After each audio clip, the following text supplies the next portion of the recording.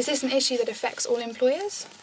I think it is, and I think it's very difficult for an employer to recognise when somebody's stressed, because people come in to work and they put on a brave face and you can't see it. You can't see what's behind that face. So you really have to make sure that you know if staff are suffering anxiety or if they're suffering depression.